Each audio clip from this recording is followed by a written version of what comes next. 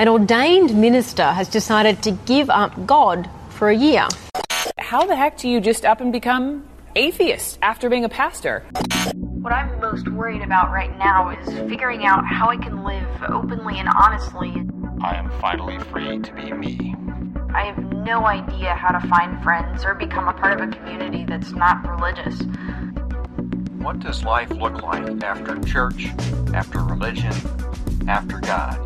That's it in a nutshell. This is the Life After God podcast, a conversation on the space between belief and unbelief and beyond, with your host, Ryan Bell. Welcome back to the Life After God podcast. This is episode 73. Thank you so much for joining us. Today is a special sort of quick turnaround episode about a Catholic philosopher and humanitarian, and you probably don't hear that sort of thing very often at Life After God. So special day for us. I'm going to be joined by my guest, Gretchen Meter, in just a moment. But a little bit before we get into that, just a quick little housekeeping. We're a little behind schedule right now on the podcast. I took a short vacation with my girlfriend, went up to Yosemite National Park where she had never been, but Yosemite's been sort of a regular playground for me for many, many years. Holds a very special place in my heart. So we spent about 4 or 5 days up north, traveling around and checking out the giant sequoias in Sequoia National Park and some of the favorite sites in Yosemite. So that was amazing, but it set me back a little bit on the schedule. But just a quick overview of what's coming. I've recorded already a conversation with Lloyd Evans, who is pretty well known, especially in the ex-Jehovah's Witness community. He has a YouTube channel, relatively famous YouTube channel, and we talk at some length about the Jehovah's Witness movement and his escape from that and how he's helped so many others leave that movement. I also have an episode coming up fairly quickly about grief, and it's a conversation with a therapist named Garrett, and he was a guest on my Secular Student Alliance podcast a little while ago, and our conversation is so moving, the things that he shared about the process of grieving that he's learned through years of practice in hospice care primarily, is so moving that I'm going to share it with you and edit some other stuff onto it. So be looking out for that. As always, if you want to learn more about the Life After God podcast and community, you can visit our website, lifeaftergod.org.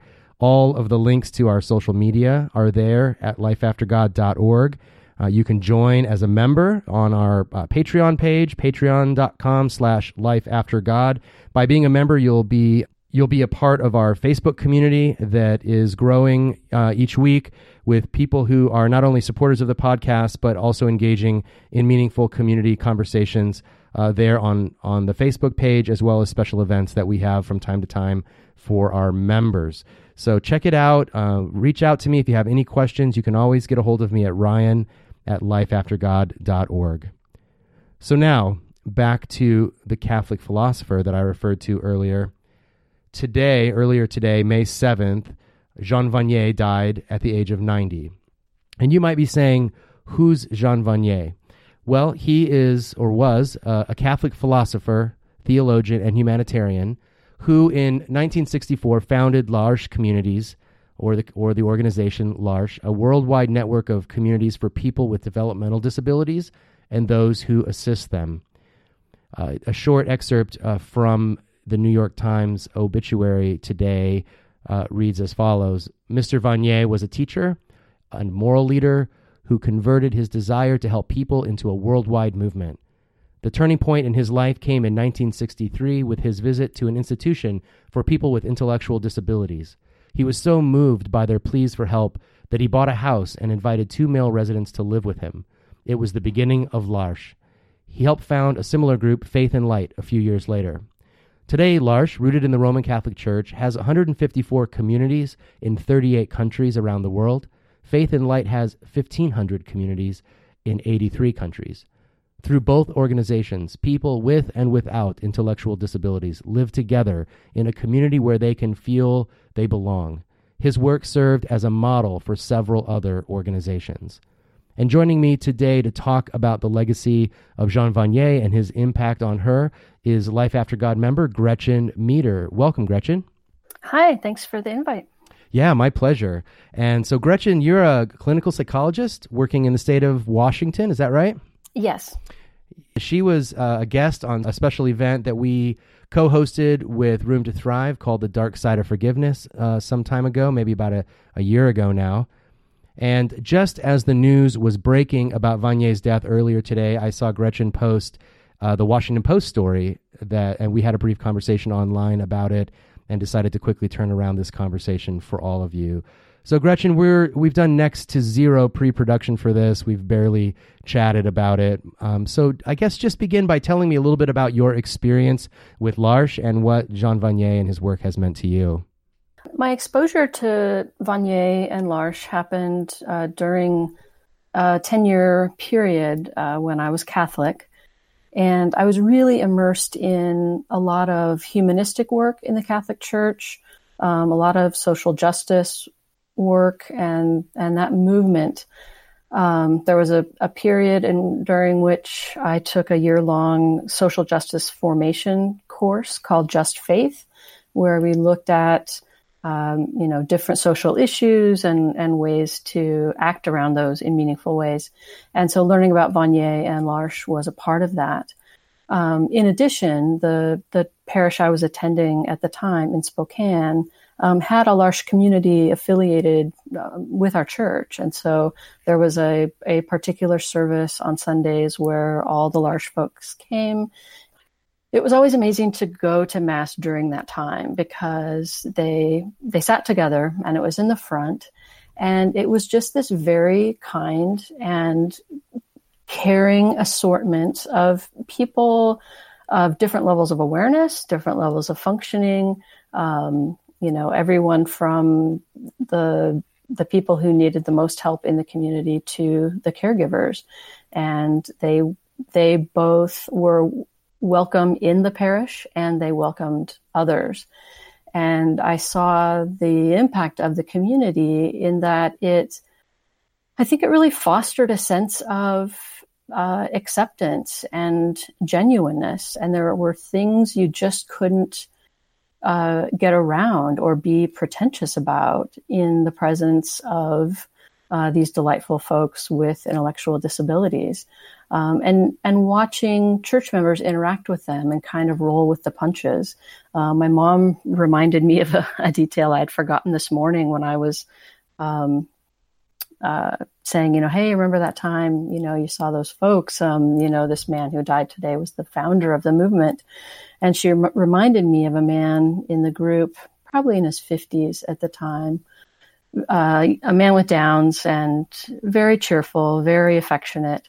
But he also took on this solemn duty, it appeared as he saw it, of leading the congregation in song and worship. So anytime the choir director was directing the choir or coordinating any aspect of music, this man would face the congregation and he would direct us. And other times some members would kind of wander up onto the stage area. I forget the proper term for it, kind of wander around and inspect what was going on and see what was happening, say when the priest was doing a particular aspect of the service. And their genuine presence, their sort of curiosity and kindness and just willingness to be themselves kind of forced everybody else to loosen up, not worry about the little things like whether the format of the service was proper and whether or not, people were touching or not touching the items they should be. It really brought a different level of human encounter to the service that I appreciated and just felt like, raised it to a whole nother dimension.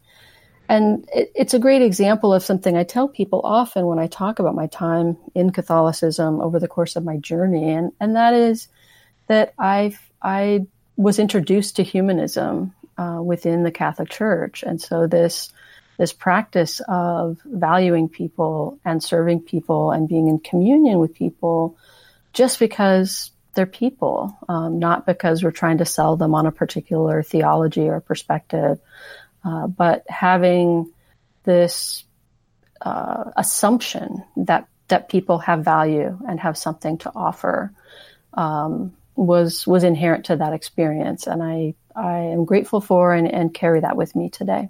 Yeah, I was just about to ask you about that. I'm so glad you brought that up, because it's very similar to my own story. I haven't often used the word humanism, but I've said that I learned my social justice conscience from Jesus, basically, from the church and from the teachings of Jesus. And that's, puzzling to people because, especially to atheists, because they think of Jesus in a quite a different way. And indeed, there's a mixed record about, the Jesus of the Bible, of course, but I was very selective, like many people, probably like you, in choosing the sort of the picture of Jesus that was very much like the Jean Vanier that you and I met through his writing and through the L'Arche communities. And as I was doing a little research earlier today about L'Arche and their founding principles, they are, of course, rooted in Christianity and in the Catholic Church. But they are very secular in their outlook. In other words, they accept anyone in their community, whether they believe a particular belief in God or any other kind of belief or not. And part of that, what comes from the Christian faith is a belief, as you sort of alluded to a moment ago, that people are created in the image of God, and that more importantly, that we have inherent dignity as a result, that human beings have this special dignity that, according to Christianity, is granted to us by our creation in God's image.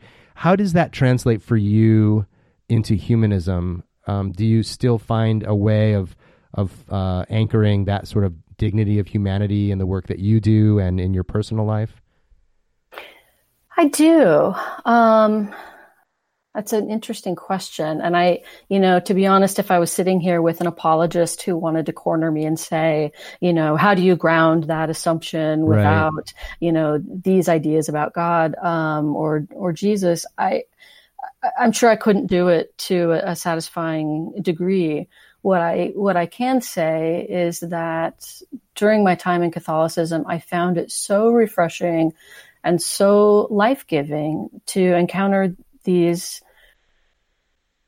assumptions about people having value and life having value in and of itself, without it being about, essentially, for lack of a better term, coercing people into agreeing with our religious views. Catholics have a long record of providing services to, anyone. They don't require them to have the same beliefs. And so I think I internalized that so deeply that even though I've let go of aspects of the theology, that core just resonated so deeply. And, I've caught myself using the word service, in describing what the belief is there. But, Vanier and others have said, not only that these folks in society's margins have value, but they are our teachers.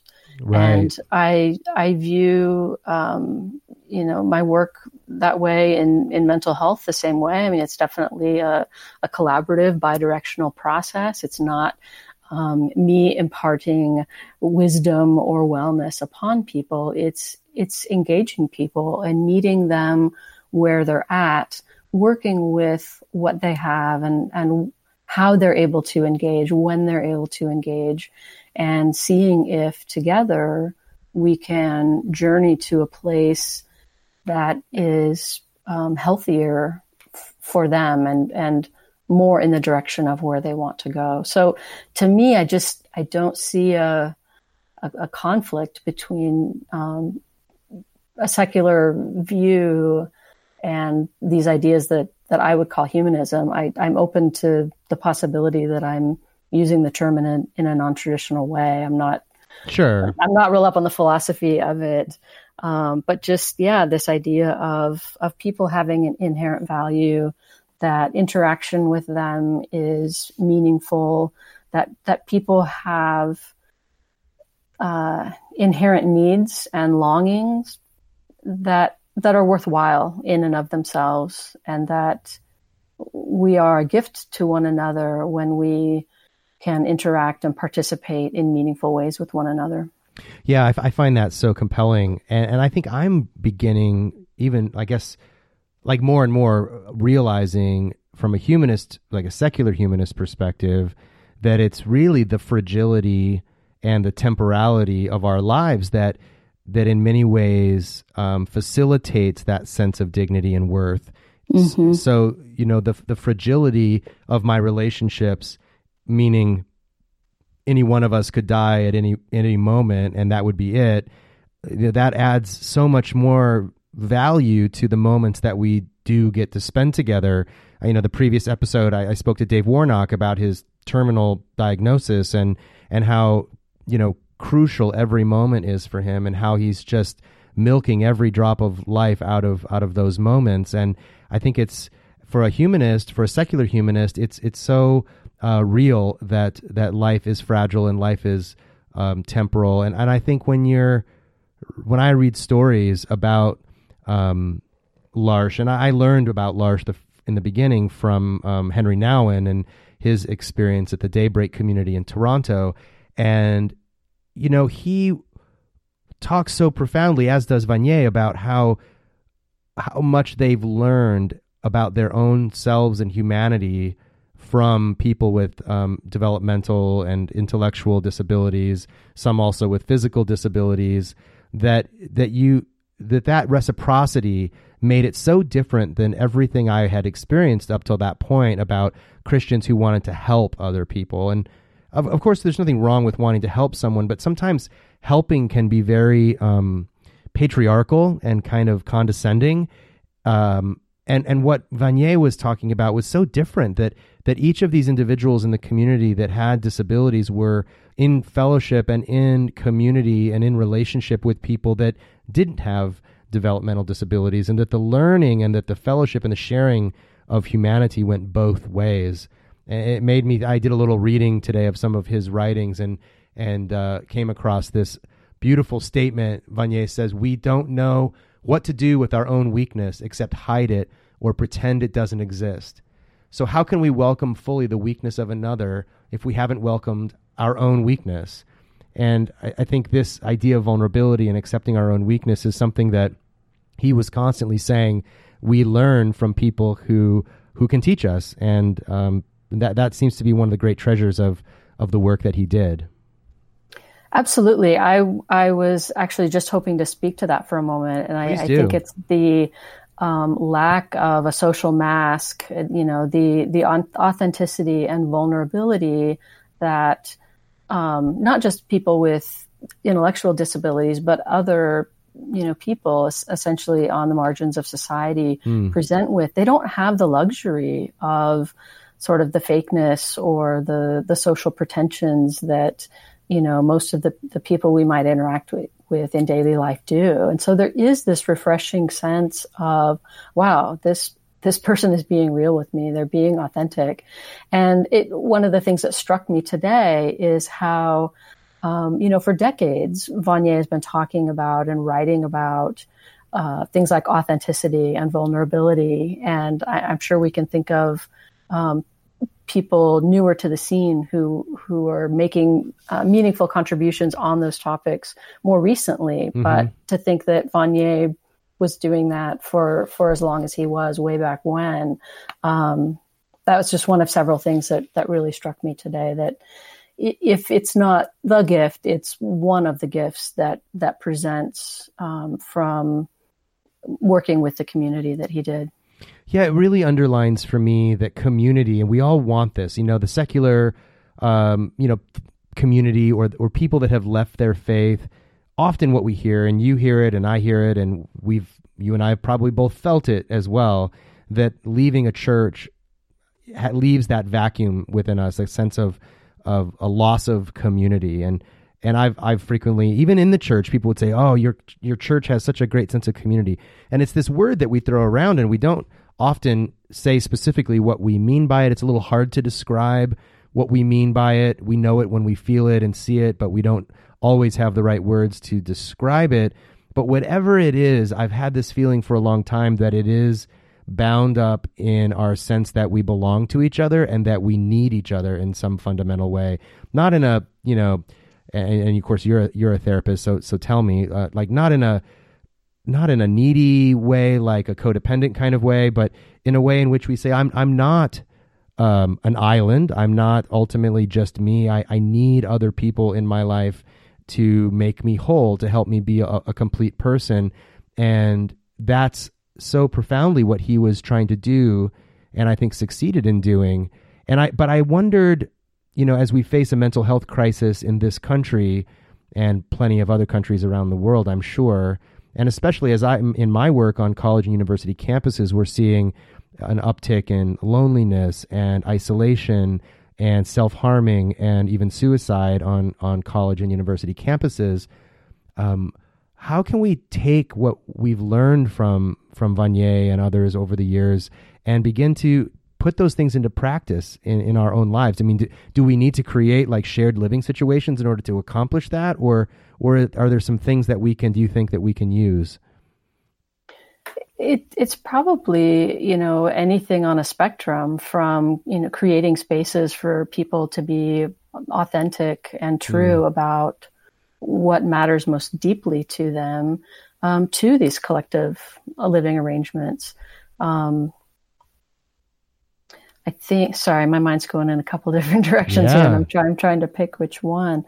I know Vanier has spoken powerfully about the very foundational human desire for belonging, and he sees that as primary. And when I first heard him talk about that, I was skeptical, but he's won me over the years in that when we feel like we don't belong, nothing else matters or can in a sense be made up for.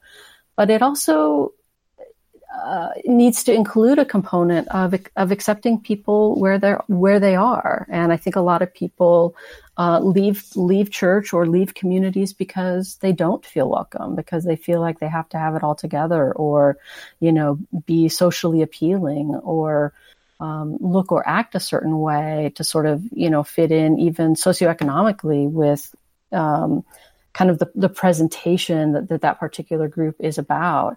And maybe I'm not sure which this is, the chicken or the egg, but I don't share your experience for the most part of finding, with the exception of my Catholic experience, finding satisfying community within church. I always sought deeper, more authentic interactions, and found it really difficult often to find people who were willing to go there with me.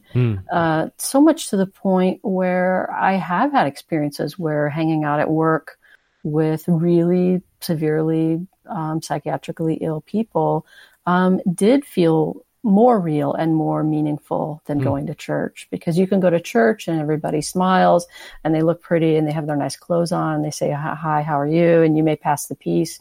But I can sit down in a day room in a psych hospital and ask somebody how they're doing, and they say, my back effing hurts. I'm hungry. I haven't seen my doctor in 3 days. I don't know when I'm getting out of here, and I'm scared and I'm upset.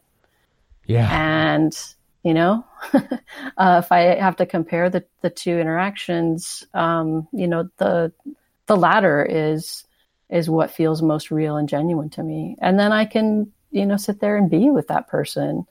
I may not be able to fix their problem of getting them out of, I definitely can't fix the problem of getting them out of the hospital right that minute. But and I don't want to in any way convey that this is about me or getting my needs met, but just noticing the pattern over time. There's something about having the ability to hold on to one's pretensions stripped away by life circumstances or inherent abilities that I think just gets more at the heart of the human experience than what we would necessarily orchestrate for ourselves if doing it in a social situation. I'm not sure if that makes sense. It does. Okay.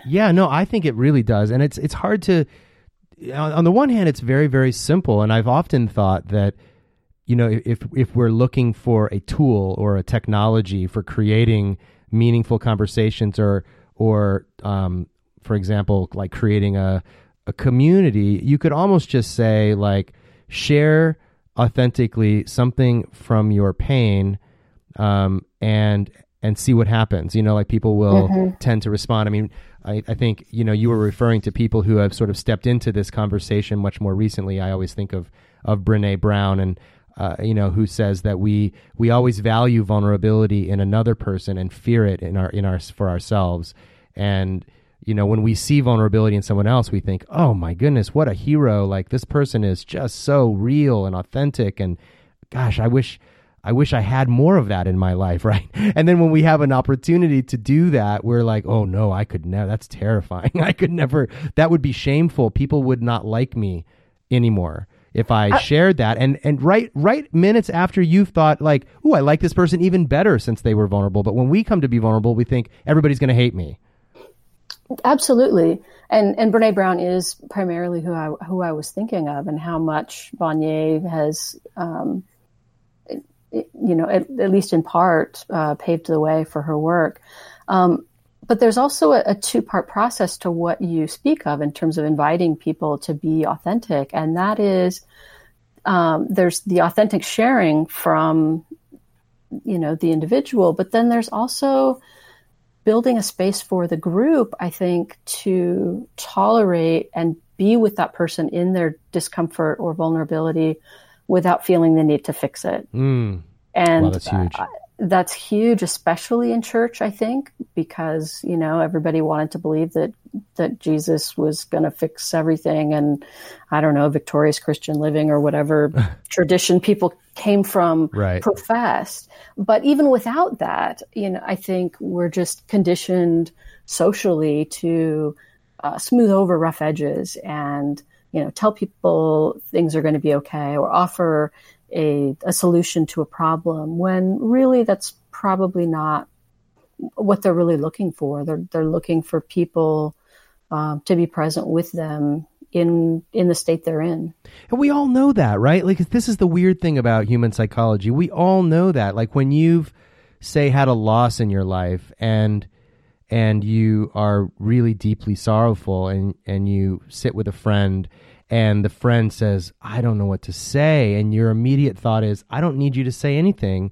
I just need you to sit here and drink this coffee with me. Like that's, or you know what I mean? Like we know that.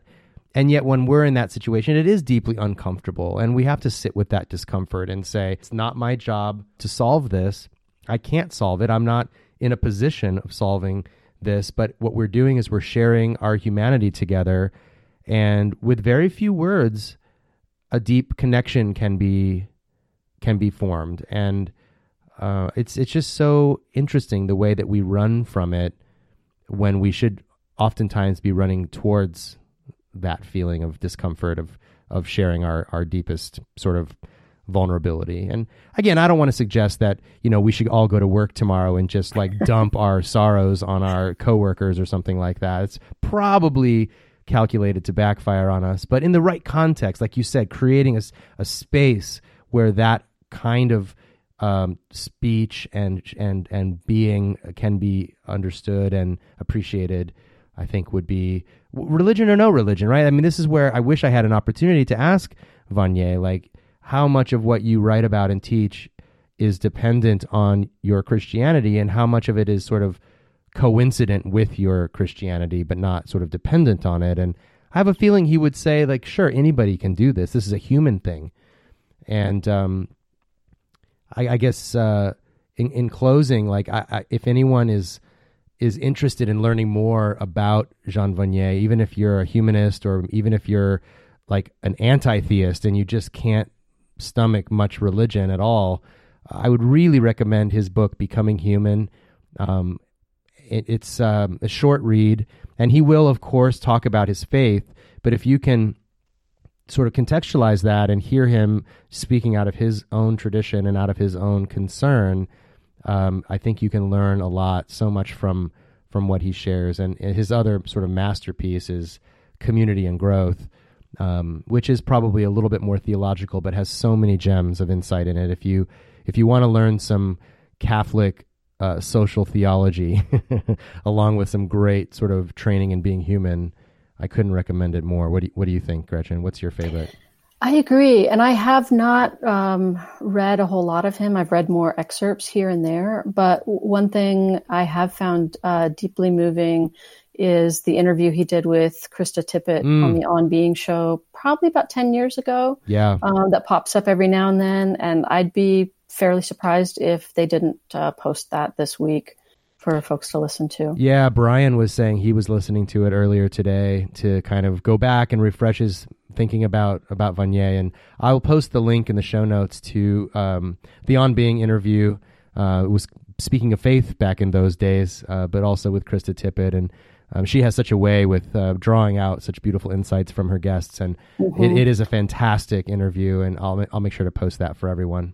Yeah, and he speaks about his faith, but not in a way that's heavy-handed at all. Yeah, and that's just not his way, right? I mean, he wouldn't have developed what he's developed, and I mean, even Henry Nouwen was at odds with it and struggled with his faith he was a priest, and still struggled so deeply with his own identity and his own beingness, and with the relationship that had to his faith, and really found a refuge in his last years before he died at the Daybreak community, and writes so beautifully about the men that he was friends with there and how they transformed his outlook. And I've never jumped on a story and done a quick podcast like this before. So I guess if that's any measure of how impressed I am, and how I suspect not many people in my current sphere of influence know of Jean Vanier, and hoping that maybe we can introduce a few people to him. That sounds wonderful. Well, thanks so much for coming on at short notice. I know we only just arranged this a few hours ago, but thanks for doing this, and we'll again chat down the road. Sounds good. It was great to talk. Thanks, Ryan. And if you want to learn more about the Life After God podcast, please visit our website at lifeaftergod.org. It's been a pleasure to spend this time with you, and thank you for tuning in. Until next time, my name is Ryan Bell, and this has been the Life After God podcast.